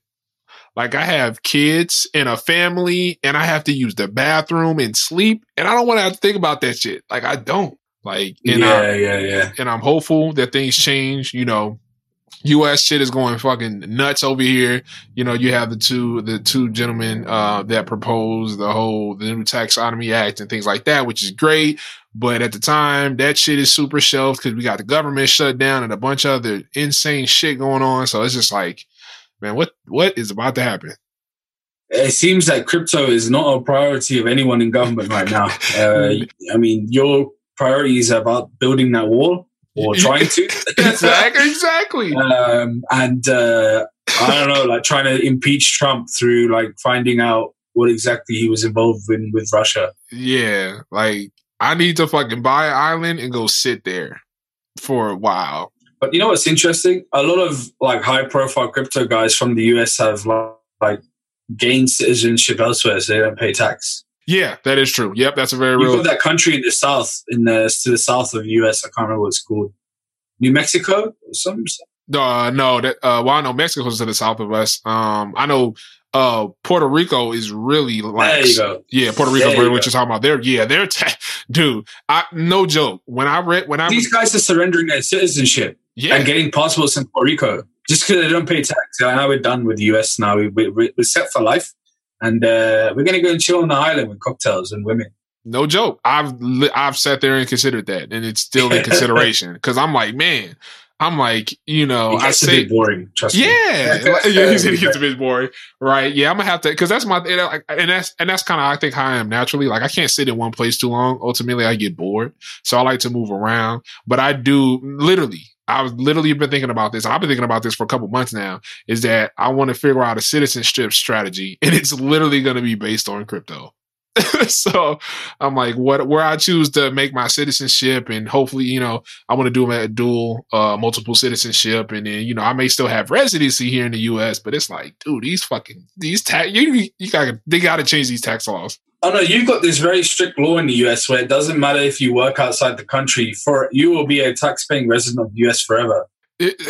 Well, at least from what I understand from the little bit of research I've done, is that pretty much the only way. I think there is a way to get out of it, but you literally have to completely renounce your citizenship. Yeah, so basically, if you're not a citizen anymore, which would work in any country. But yeah, I remember looking this up on behalf of a friend. And I was like, in the UK, I can work outside of the UK for a year and then file an application to say I'm a non-tax resident or non-tax resident of the UK, which means I'm only allowed to be here 90 days a year and I've got to work somewhere else and have all the proofs of that. But it means I pay tax in the first country, which will be wherever that is. Hopefully, some tax-friendly country like, I don't know, somewhere in the east, somewhere where it's sunny. Yep. See, and somewhere where it doesn't snow because I'm, cold and me don't go together well. Gotta love taxes, right? So, what do you think about privacy coins? And since we're on this kind of track around regulation and compliance and stuff, I'm personally thinking that privacy coins would give Bitcoin a run for its money in the next year, a bit like kind of what Bcash did. Yeah. And you know what? That's actually a really good topic and a really good point you bring up, right? Because I feel like privacy coins is this topic that I feel is like really fucking important, but like not many people are talking about it, or at least not the herd, I'd say. Because, and it's funny, I was listening to a talk by Andreas Antonopoulos, and one thing he said was that thinking about privacy, he was like, perfect example we can use for this, internet. Privacy was not a priority. It was second layer. What the first layer was just pushing it out. And he was like, we've already seen what happens when we do that. So why would we repeat that process? And I was like, damn, that's a really great point. Like it is, it's a really good point. So it's just like, when I think about cryptocurrency and I think about privacy coins, to me, it's the same thing. I think that makes so much sense in the essence of, I feel like privacy coins are important and they should, I feel like, be more precedent than what they are right now. And I feel like naturally, or at least I'm hoping naturally, that people will start to realize that shit before it's too late. And then it is like the internet. And then you have to worry about net neutrality and shit like that to the point to where it's like insane. So yeah, I think privacy coins is going to be something that becomes a bigger topic as time passes on. And I think that it is going to have a prevalence that, to me, it just, like I said, it just makes sense, especially after hearing him say that. Yeah. Have you been following Beam and Grim? They're two new projects on the Mimblewimble protocol. They kind of are based out like Europe and Israel-ish a little bit, but they have some really massive community demand at the moment and supposedly a lot better than ZK Snarks. I don't know the tech very well in this, but it's worth looking at because they just started mining the coins, but there's a serious demand for it and a lot of VCs obviously want it, but can't get it because you've got to mine it. But I think that in trying to set up a portfolio for the next couple of years, privacy coins will be a major part of that. I absolutely think that the regulation coming is going to polarize the space and it's going to push more the crypto type people, less blockchain, but more crypto, into protecting anonymity and obviously their wealth and that kind of stuff. I just think it's a given when this market picks up. Dash will be worth something major again. So will Monero, all this stuff. But there's a kind of technological risk that these new up and coming projects like Grim and Beam kind of supersede it, which is always something you've got to be aware of. Could definitely agree there. Yeah, without a doubt. Like you said, right? As regulation comes into play, it's a double-edged sword, no matter how you look at it. So when that happens, privacy then becomes a thing. I mean, that's what I'm saying. We've already seen it happen so many times already. So it's not like cryptocurrency is exempt to that. It would be any different, that's for sure. So it is. I feel like it's something that's going to be more important and is going to, I mean, honestly, it's probably going to catch a lot of people's attention when it may be, when the best opportunities have already gone, or like you said, people really get pushed out.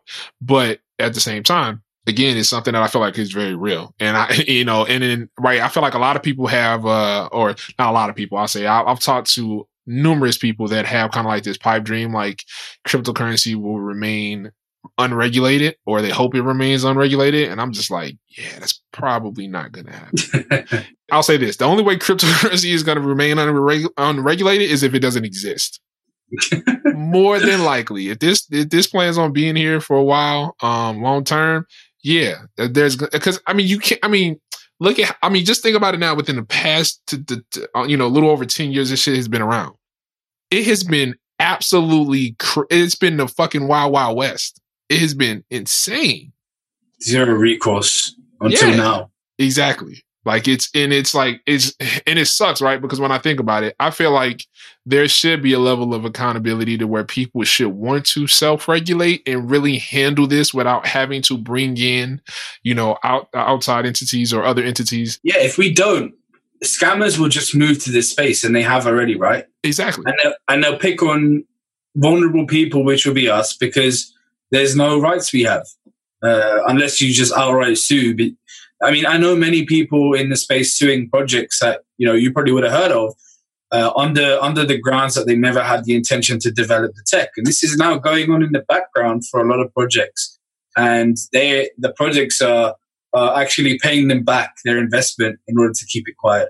And that's what's going on. And it's when you try to understand the gravity of this situation is substantial. Because I've invested in said projects, but for me, it's not been worth the legal pursuit over it. But I mean, if investors with money have been taking action. Yep, and that's the thing. Yeah, it is. It's like that. Scammers are definitely here. If we remain unregulated, they ain't going anywhere. And it is. It's like one really good example. I don't even know if you saw it. There's a coin called Bulwark. Familiar with that at all? No.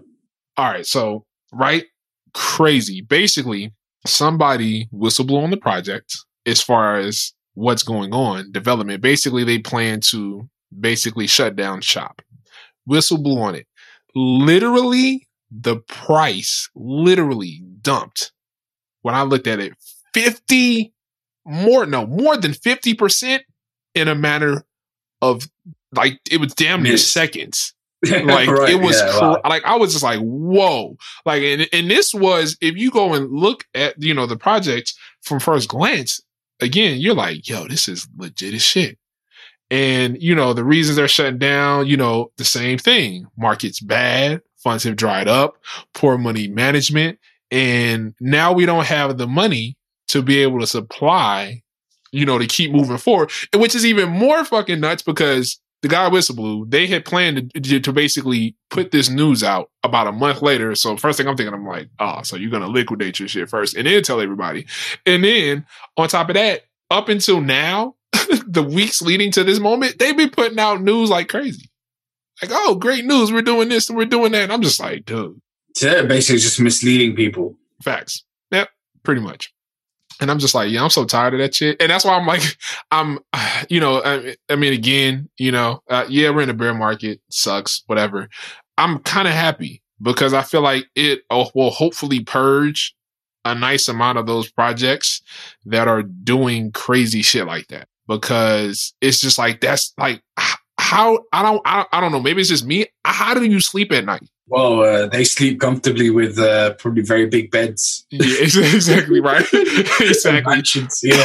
Super big beds, mad fiat from the crypto they cashed out and exit. Yeah, man, these guys are buying Lambos and stuff. Yeah. I can't remember some guy. What coin was it? I was reading something. there was a fight between the guy and some founders or investors. The courts end up ordering him to basically liquidate every single one of his assets in real life. So they seized the Lamborghini and some other stuff too, but it wouldn't have been enough to pay the bill. That's crazy. And only this week, it's come out that Superbloom, I don't know if you're familiar with Superbloom. Oh, yes. I literally just heard about that. Matter of fact, I heard about that on your... Pretty substantial in the US. Yeah, I put it on my channel.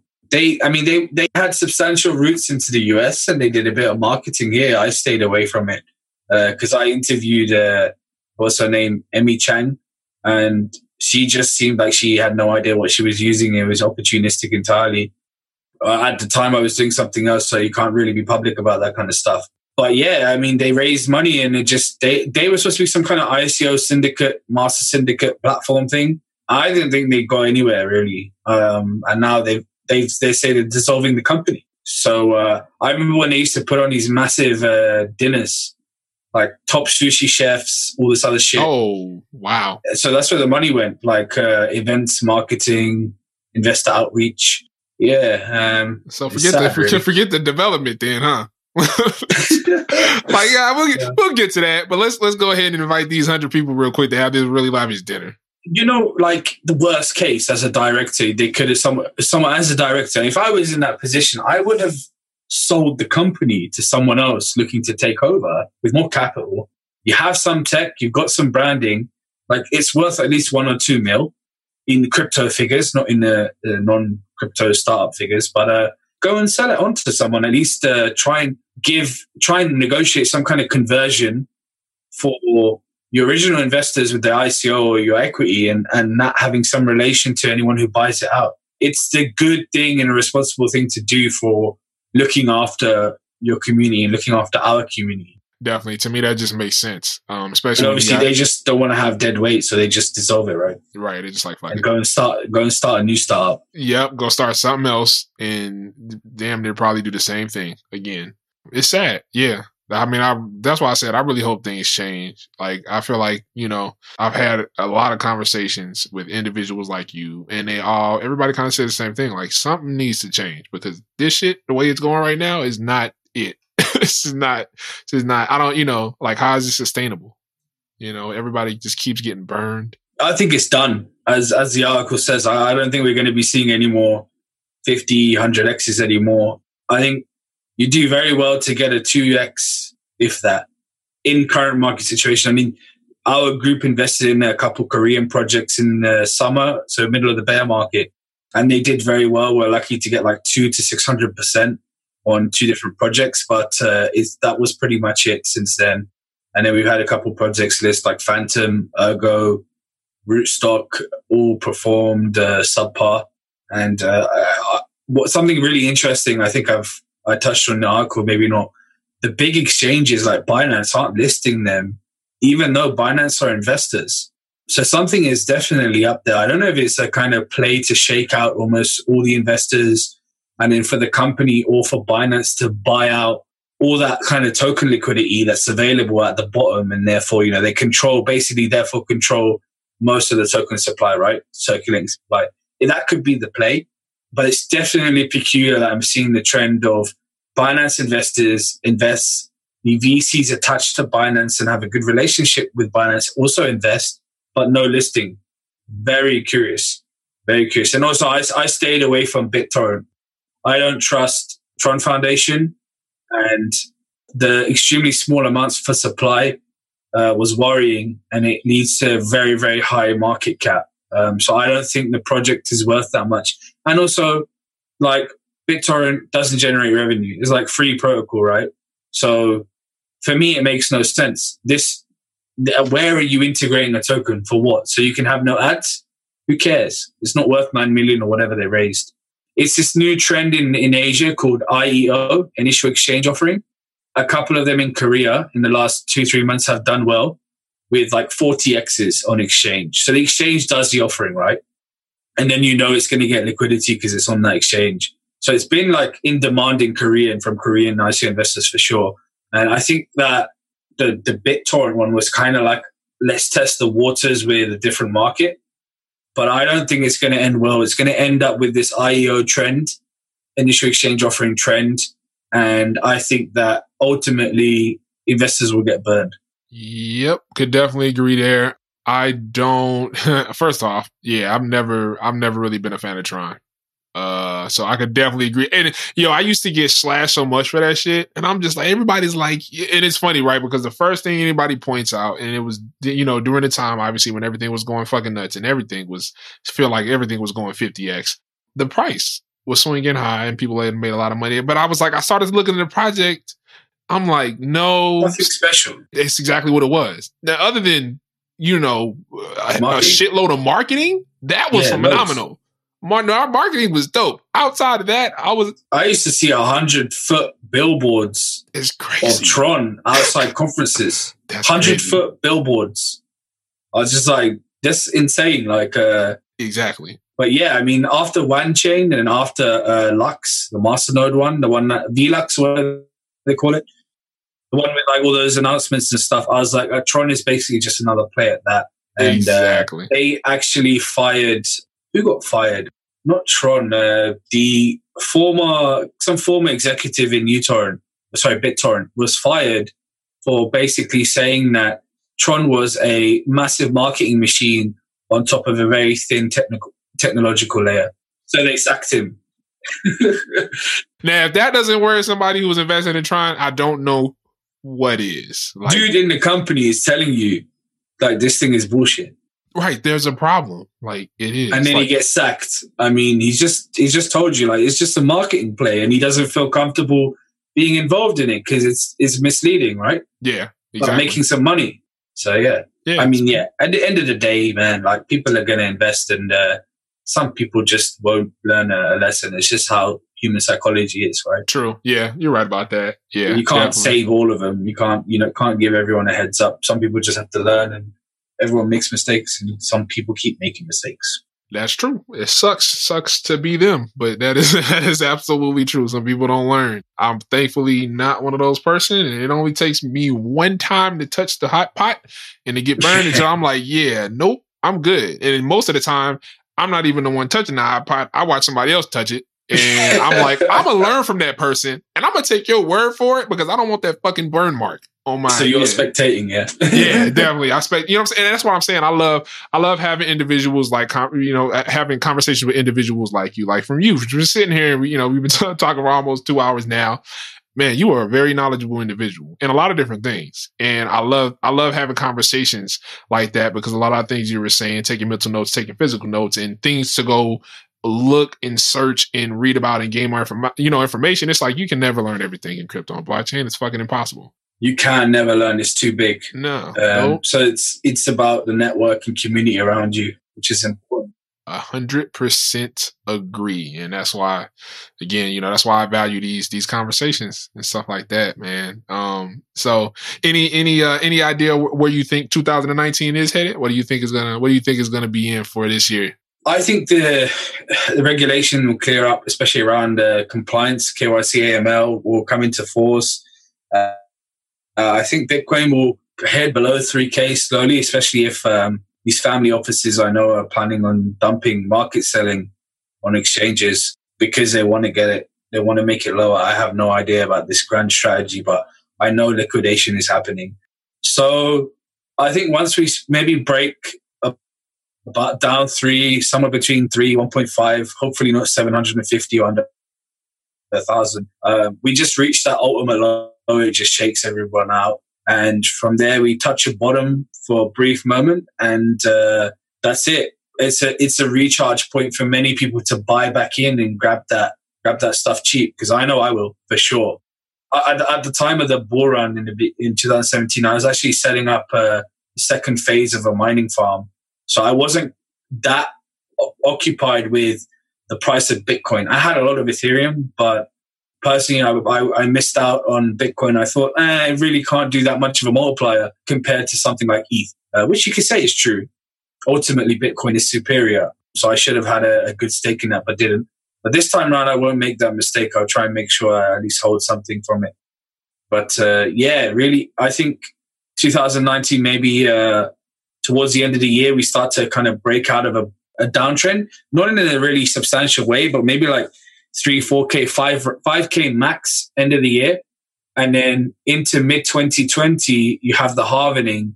And then maybe 6 months after the halvening, so end of the year, we start to see the volume picking up again. You start to see interest. And then sometime beginning 2021, I know this is really long for some people, but this is how it is. But sometime around 2021, we start to really have a parabolic curve, like in a big way, especially because a lot of coins will have been lost.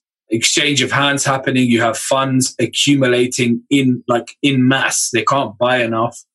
Funds are doing services like OTC, but they're keeping their revenue in Bitcoin. So going to be like this polarization between the top holders. So like top 1,000 wallets own most of the supply. And then you've got like the million other wallets that own like 1% of the supply, like just in the real world, right? Where the top 50 people own most of the world's GDP. So most of the world's like value, like 75%, right? I think it's like 100 people in the real world own 75% of all money on the planet. That's something like that, a rough figure. So it's the same thing will happen in crypto to those who invest, stay in the space, accumulate. The exact same thing will happen. If you make yourself someone who has a Bitcoin, you will be in that 1% eventually. You will be. Yeah, I think next time round, there's no stopping at 20K. I reckon 35K, 40K range, depending on how healthy the market is. Do institutions come in? How are STOs received? And do they have any relation to ETH or Bitcoin? Maybe not. But really, there's got to be some major adoption happening on the second layer. And these dApps last time around, not profitable, right? No users. But in 2021, man, the tech should have come some way in developing to be, actually used. And maybe next time round, the whole ICO thing is about actually investing in these killer dApps, the term killer dApps, but really like the next best games or, I don't know, on these dApps or something, So those will be the companies to look out for, I think. I definitely agree with the fact that I feel like the market's going that way. I hope that it goes that way. When I think about crypto, I think about long-term growth and I think about sustainability. And from a cryptocurrency perspective and a blockchain perspective, I want that to hopefully flow in unison. So I really hope there is a lot more use cases that come along that are real world uses that people actually fucking use. And they're not, it's not like, oh, okay, we have this idea and it's just great, buy into this ICO or STO, whatever the case. And, hopefully something comes from it. Hopefully we actually see things being produced. And then on top of that, actually being used. And then in response to that, we see a nice fluctuation of prices when it comes to the trading aspect and things like that. But again, I tell people like, hey, I'm prepared to stay in this bear market for a minute. And again, like you said earlier, the downside to that is that the longer it takes to come out of this bear market, or to hit a bottom of the bear market, the longer it can take to really start to get to where we were previously. But I mean, I'm cool with that. If that means less bullshit, more development, more real stuff, I'm fine with that. Because my play at the end of the day is the long term anyway. I mean, don't get me wrong. If a bull market wants to come sooner than that, I mean, I'll make some money off of it. But I'd rather it stay healthy and stay long term versus just making a quick buck. And I mean, at the end of the day, if you're well knowledged in cryptocurrency and blockchain, there's a lot of different ways to make money. So, you'll figure it out one way or another. Oh, wait. Hold on. I got to ask you one, especially you. After all of this conversation we've had, all of the awesome stuff you talked about, I got to ask you the same question I ask every guest that comes on this show. What mark do you want to leave on the blockchain and cryptocurrency world? That's a really good question. I am trying to find some way I can bridge what I used to do in politics and activism to this space because it's something that it's important to carry in that you should never forget where you came from, right? Maybe some people don't care, but for me, it's important to it's always rooted in the back of my mind. I don't let it anchor me down. So I want to use the tech somehow to benefit a group in society in real world. And what I'm thinking about starting is this app using blockchain, which basically will help. This is just the practical things. I'm very pragmatic. But an app that basically organizes around homelessness and homelessness like charity outreach can use this app where it uses proof of location and a few other things to incentivize ordinary people to report where they see homeless people in the street using a live map, right? Now, this data is triaged and used by these organizers who have great will, great reputation. They do not touch NGOs. They do not touch government. They have zero government funding. They're completely people, community-driven, led and organized. They have no ties. They do not even handle cash because they're against it, right? But they're doing all this outreach and they're managing to, borrow commercial kitchens in London, cook the food, serve like a couple thousand people a week off of tables and just people pitching in, right? I want to build this app so that they know where people are. And then you as a user can report, okay, did you talk to this person? Yes or no? If you spoke to them, did they need medical assistance? Do they need clothing? Some of them have pets, and there's a group in London called Streets Vets. So maybe if they need the dog needs or whatever pet has real medical problems, that information is recorded, sent to people who are trusted to keep this data safe, and then used to go out. Instead of we used to drive this mobile. I converted this old rusty van into a food kitchen, right? And I used to drive it with my friend John, who runs a street kitchen in London. And we used to have to drive around Waterloo, which is in South London, all night just to try and find people. And then we couldn't park properly because it's all double yellows, which means you can't stop. So if we have that data, we know where that person is. We can just go directly to them. And what you get as a user, there'll be zero ICO, but you'll be getting a token which you can redeem at a place. Maybe some women or men will be familiar with something called Lush Cosmetics. Lush are very environmentally friendly. And then you can go and redeem that for some soap or something. Whatever you do with the token is up to you, right? But you'll be able to redeem it, but not in a monetary way. So you want to eliminate any financial gain from it. You can redeem it for some kind of physical good. So I would like to do that by the end of this year, because I've come some way away from what I used to do. And I used to be really heavily involved in this stuff, grassroots, political movement. So if I can develop this out, I'll be pretty happy knowing that at least blockchain has touched something which actually matters. That's fucking awesome. That's wow. I'm not even gonna say if you do that. When you do that, definitely have. Yeah, it's a matter of when. It's a matter. The missing part at the moment is developers, because I don't have a developer background. It's knowing who to trust, how to get it built. I'm willing to personally make sure that this is funded and gets off the ground. It's in the back of my mind constantly, but I really lack trust in developers or having a connection. So I know I'll find a team or company this year to do it, and I'll make sure that this thing gets built. I actually had a similar project running called Solidarity Block, which was an open source Monero miner taken from the Bronx Freedom Fund, which basically is a grassroots initiative in the Bronx, right? And they crowd mined Monero, which would fund bail costs to people who are arrested, rightfully or wrongly, we don't know. But it just meant that that person had some opportunity to have legal representation. And they did very well in the Bronx, but we didn't manage to get that up and running here quick enough because while it was open source, we didn't have the documentation to get it up and running because the Bronx Freedom Fund were busy. They call it Bail Block in the Bronx, if you want to check it out. Bail Block, yeah. That's what I want to do. I'll be really happy, man, if end of this year I can get that done. I will be fully satisfied as a human being. Wow, I'll be fully satisfied if you get that out, man. That's what I'm saying. Stuff like that is what I want to see. That stuff like that makes me excited. That's why I love crypto. That's why I love blockchain. People that are taking it serious and not just trying to make a quick buck, but are really trying to implement things that have the best of both worlds. Meaning, obviously money can be made, lives can be changed at the same time in ways that weren't possible probably before blockchain. So it's cool, super kudos to you for that, man. I'm telling you. Well, I haven't built it yet, so I don't deserve anything just yet. But if you're a developer listening to this, hit me up, man. I'm open to making sure this gets done.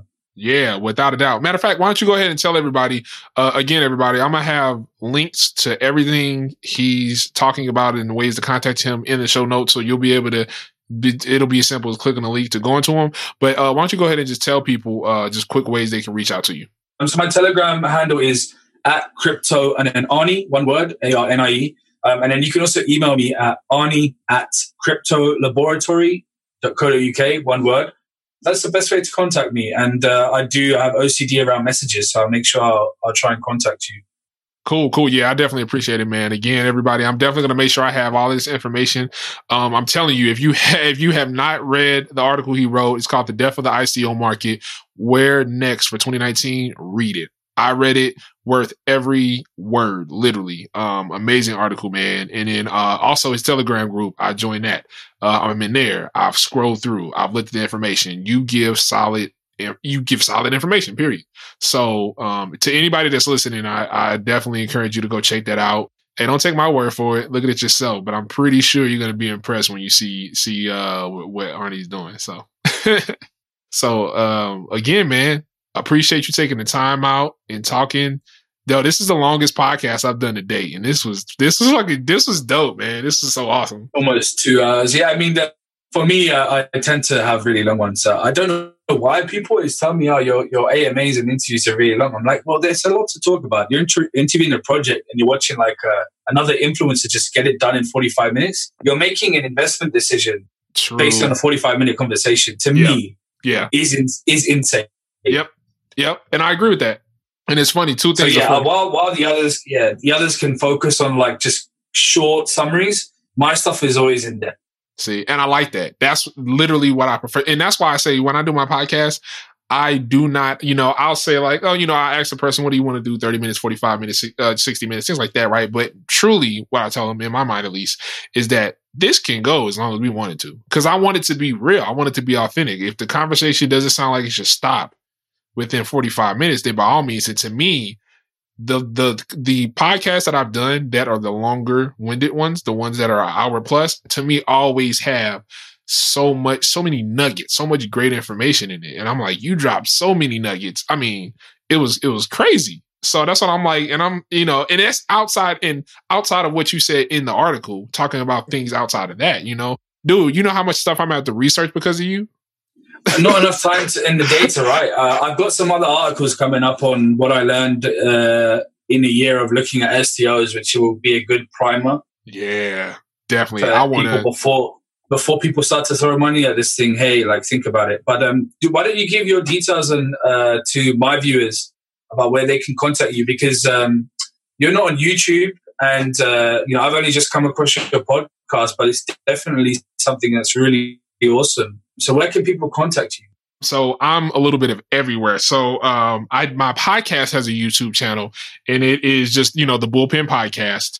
So you can put that there. I'll make sure I drop links for all that in there. I'm literally on Twitter. You can find me. It's @1CryptoBully.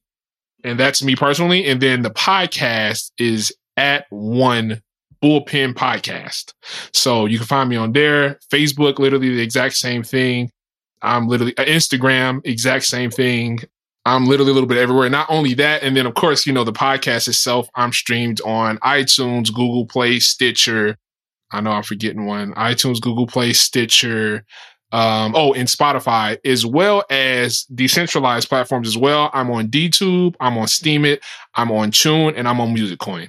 Damn, that's a lot of platforms. Yeah, it's a lot of platforms. I feel like it was important, man, because I'm like, I want to put this out. I find it hard to maintain Twitter and anything beyond that. It's just so much time. It is. It's. I'm not gonna lie. It's difficult. And it is one of those things. And it's like, you realize there's a little bit of everybody everywhere. And, I'm working on getting a solid team in place to really help me with that, because it is like, they're literally different worlds. Facebook and Twitter are two different worlds, and it's insane. Oh, I'm on LinkedIn as well. So that's where I do a lot of my business. Actually, I'm mainly on LinkedIn and Twitter. So yeah, that's where they can find me. I will be there. So yeah, man, again, appreciate you coming onto the podcast, dropping all the nuggets. Great conversation. And again, literally, you are welcome back on here whenever you want. I'd love to come back on in some time from now, man, and we can have a catch up and see how things have gone on for sure. Definitely. I'm with it. All right, man. Well, again, take it easy. I'm dropping all your links for everybody to catch up. I'm telling you, everybody go check this guy out. No joke. Crypto Arnie is dope. So, peace. All right. We'd like to thank everyone for your support here at the Bullpen Podcast all season long and look forward to having you at the next episode. We'd also like to give a special thanks to the team behind the scenes that make this show possible. Today's show notes can be found on our website at thebullpenpodcast.io/post-show stats. Also, don't forget to like and retweet us at 1BullpenPodcast. That's the number 1 Bullpen Podcast. And to watch Lyndon do some exciting and probably some weird things too, tune into the Snapchat at The Crypto Bully. That's at The Crypto Bully. It's been a pleasure and see you at the next show. Good night, everyone.